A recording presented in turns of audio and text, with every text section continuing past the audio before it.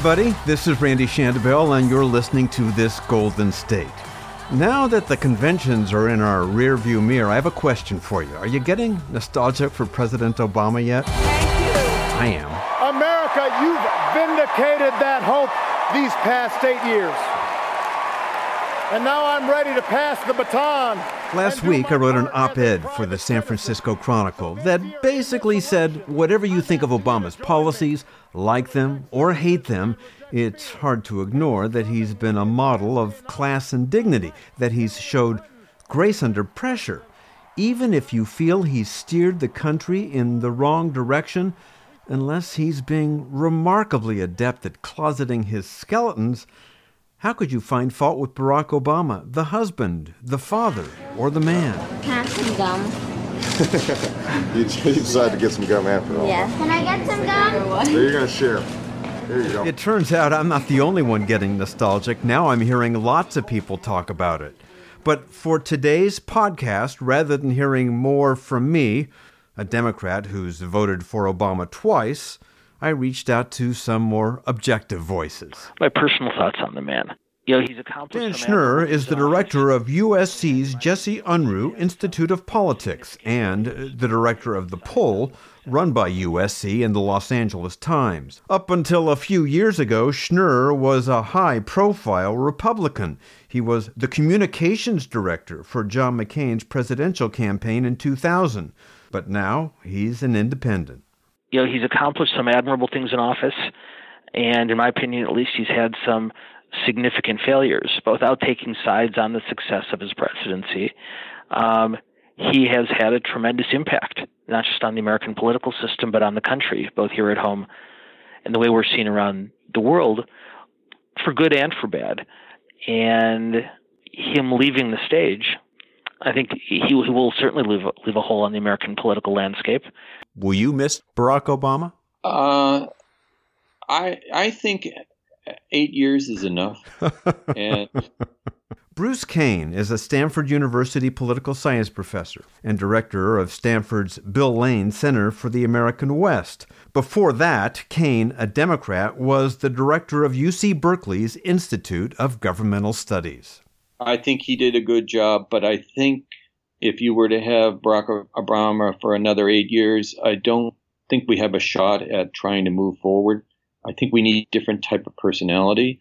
And there is the possibility that Hillary, even though she's not nearly as an accomplished a campaigner, might do a better job at working across the lines, because I don't think the hatred of her in Washington is as great as it is out in the grassroots. But I do think that 8 years was probably enough, that he had gone about as far as he could go in terms of pushing the agenda, that the opinion against him was pretty solid. And I think another 8 years of that would be a little bit depressing. So you always hope that there'll be something new coming along, but unfortunately, something new can be something worse, and we don't know. It could be something that's much, much worse, or maybe we'll get surprised. I'm aware that it could take decades to know the true measure of a president, but at this point, do you think history will be kind to President Obama? At the risk of sounding like a cop-out, it really is too early to know. President Obama has achieved some tremendous accomplishments, but tremendous accomplishments involve tremendous risk. We simply don't know, for example, whether his outreach to Cuba and Iran will ultimately be seen as visionary breakthroughs, like Nixon to China, or as misguided efforts that created more problems than they solved. We don't know yet, as the costs involved with the passage of the Affordable Care Act grow, whether that's going to be a continuing upward spiral, or whether ultimately it's something that works in a more affordable way for voters. So, you aim big, you risk big, and ideally you succeed big. But again, the cop-out answer is we don't know, and we probably won't know for quite some time. Fair to say that you think President Obama has aimed big? Oh, I think he has. You think history will be kind to President Obama? History is always kinder to people when they leave office than when they are in office. So I think that's a safe prediction. So, yes, I think first people will look back and see that he achieved quite a bit in that first couple of years and that he had an important role in navigating the economic crisis we have. And I suspect that the harsh judgment that he wasn't able to heal the wounds and the partisan divide in Washington, when people look back on it, they'll see that nobody was really going to be able to do that anyway, even though no doubt the criticism that we're hearing now will still continue, which is that he didn't have the personality to reach across and try to create more of a friendship with people in the Congress. But that said, I don't think anybody looking back on it is going to say that it would have made a huge difference. I guess the two most obvious big hits currently are that despite the fact that he's the first African-American president, race relations, at least for the moment, seem to be more tense than they have been in decades. And the threat of terrorism seems to be worse than when he first took office. History will probably say that these things were largely out of his control. He had a little bit more control over the first issue, which is race relations in urban areas.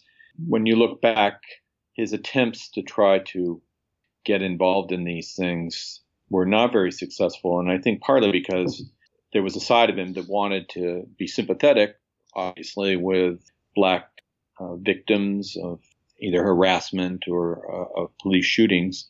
But being in Black himself, I think it made it very hard for him to play the role that he was trying to play, which is the neutral arbiter between police and law and order versus the African-American community.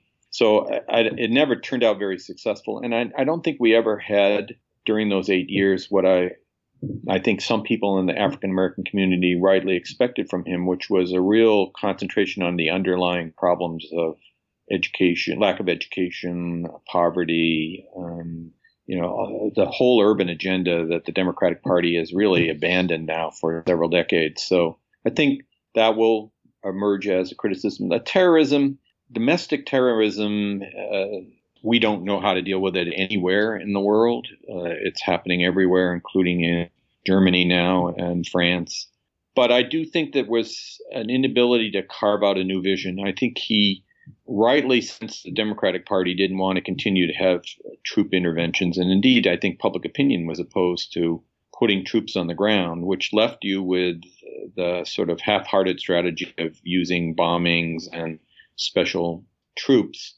And that hasn't worked very well. And then the degree to which we can have any kind of military success if we don't really commit troops. So I think the lack of a vision in foreign policy is not just Obama's problem, but it's a problem for the whole country. Well, let's stipulate for a moment that it's really impossible to know how President Obama will be viewed by historians. So let's set that aside. Talk about your feelings about President Obama, the man. I think, as is the case with not only every leader, but every person, an individual's great strengths are inseparable from their most significant weaknesses. I think one of the president's strengths is his ability to remain calm under tremendous pressures. And I think that's part of what the appeal was for many voters when he ran for president 8 years ago. On the other hand, that same calmness or coolness, depending on your perspective, also creates some emotional distance between him and a lot of allies and potential allies. So on one hand, he's not the kind of leader, thankfully, who's going to run off based on an immediate emotional reaction. On the other hand, there's clearly been missed opportunities for him to forge closer relationships and closer alliances with other political leaders who may have been able to be of help to him. Just talk about President Obama, the man, his legacy there. That, I think, will be a strength for him, certainly coming before this election, where you have two candidates who are immensely unpopular and have obvious flaws. The fact is, we had 4 dead Americans. Was it because of a protest, or was it because of guys out for a walk one night who decided they'd go kill some Americans?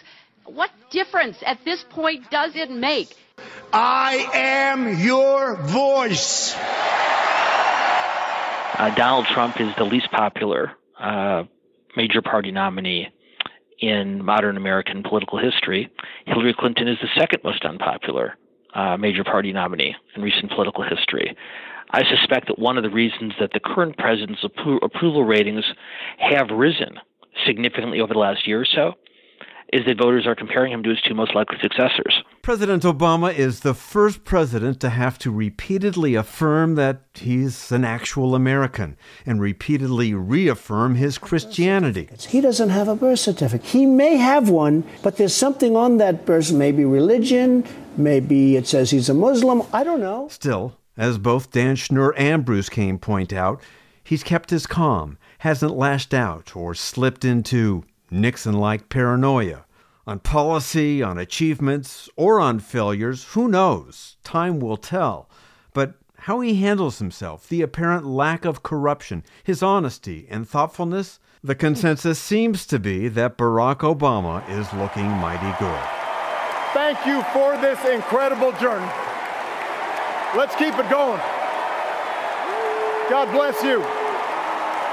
God bless the United States of America. You could find This Golden State on iTunes, SoundCloud, or on Stitcher. Just look up This Golden State or my name, Randy Shandobil. That's Shandobil.